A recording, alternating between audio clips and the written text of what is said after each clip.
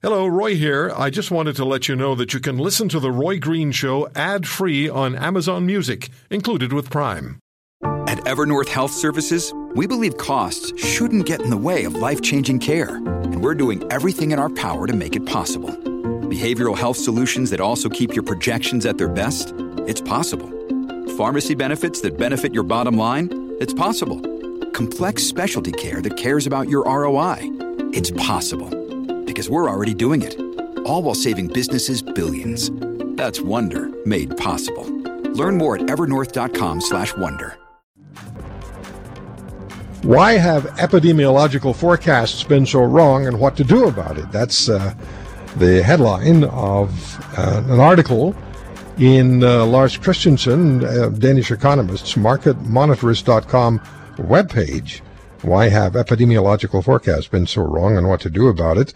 As Mr. Christensen, who is highly respected globally, challenges epidemiological counterparts. And what's the real-time data showing as far as people returning to their pre-lockdown activities is concerned in Europe and in North America? Mr. Christensen, thank you very much for the time. And you're challenging the epidemiological forecasting for COVID-19 and other forecasting that's been done by epidemiologists. And you point to numbers of deaths from COVID-19 being much lower than forecast. But then we're told that that is because of lockdowns and people not intermingling. What do you say to that?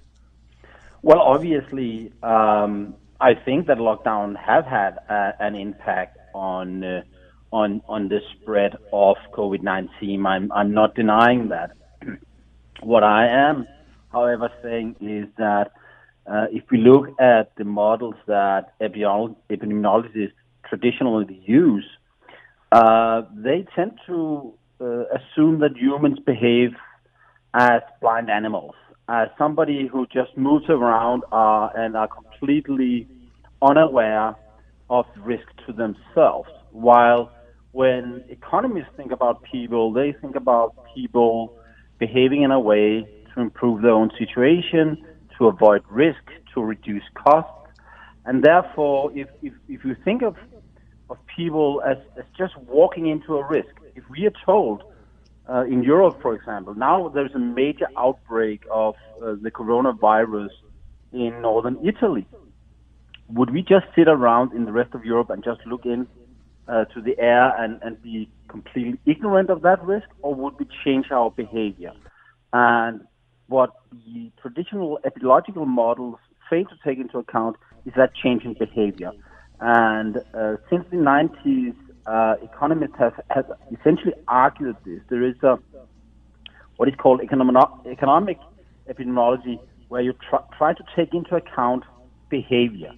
Rational behavior of individuals who observe that a pandemic is on the move and that people would change their behavior. Obviously, one of the first times we saw that and clearly demonstrated was starting in the 80s with the AIDS epidemic. That led to people changing their sexual behaviors. That led people to use condoms and so forth. And therefore, the AIDS epidemic didn't develop as forecasted by epidemiologists at the time. It developed much more slowly, luckily. And we've seen the same time with COVID-19, and we've seen it with a number of other outbreaks of the epidemic, Ebola, swine flu. People will simply change their behavior, and luckily so. So we do. We are people, and I agree with you. We know something's going on, and so we will react, and we'll react intelligently in most cases, and that has a lot to do with the success rate that we have. You're also suggesting that epidemiological forecasting, again, ignores human behavior, and it's done like weather forecasting when it should be done more like economic forecasting. Yeah, what I'm saying is that you can't change the weather by grabbing a umbrella once you get out in the rain. That won't change the weather. But you can change your behavior, and that would change economic outcome. It will also change if you take an umbrella, you will not get wet if it rains. And so you can change your behavior, but you can't change the weather. In that sense, pandemics, it's much more like economic systems, that they are influenced by human behavior in the same as financial markets are, in the same as prices are. It's dependent on human behavior. And what I think is that it's very important to understand this. Also, when we evaluate different measures that have been put in place, one thing that is notable is that if we look at data, for example, from Google and from Apple on mobility, how much do we drive? Where, to what places do we go? Apple and Google has created reports on this, where you can go in and see how many Canadians go to restaurants right now relative to in January. And you will see that even before lockdowns were implemented, people around the world dramatically changed their behaviors. We see in Europe, for example, starting already in February, restaurant reservations fell off a cliff. Nobody wanted to go to restaurants starting already in February in Europe. Right. So you saw behavior. So when we see when it's said that the curve has been flattened by lockdown, one has to remember that what started to flatten the curve initially had nothing to do with government intervention, government telling you what to do. No, it was about people acting rationally to the risk that was facing them. In the same way, as lockdowns end, we are being told that now there's a risk that people will go crazy. Well, they might if they have been locked in for 2 months, but there is also another thing is that people will continue to be aware that there is a risk. On the other hand, if there's no risk, they will likely, behave in ways that government officials don't like, but it will probably reflect the fact that the risks have been reduced very dramatically.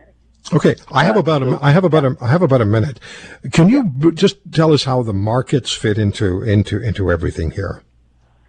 Well, I think one of the interesting things is that if you look at financial markets, the financial markets have been telling us all through this how bad the situation is. Of course, the market reflects, if you look at the stock market, it reflects expectations for earnings in companies in the future.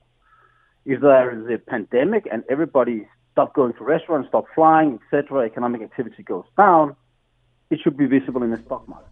And if you look at the stock market already in February told us something is badly wrong. But over the last 1.5, 2 months, stock markets globally has rebounded, and it's actually telling us, well, things look much better now. That's interesting, yeah.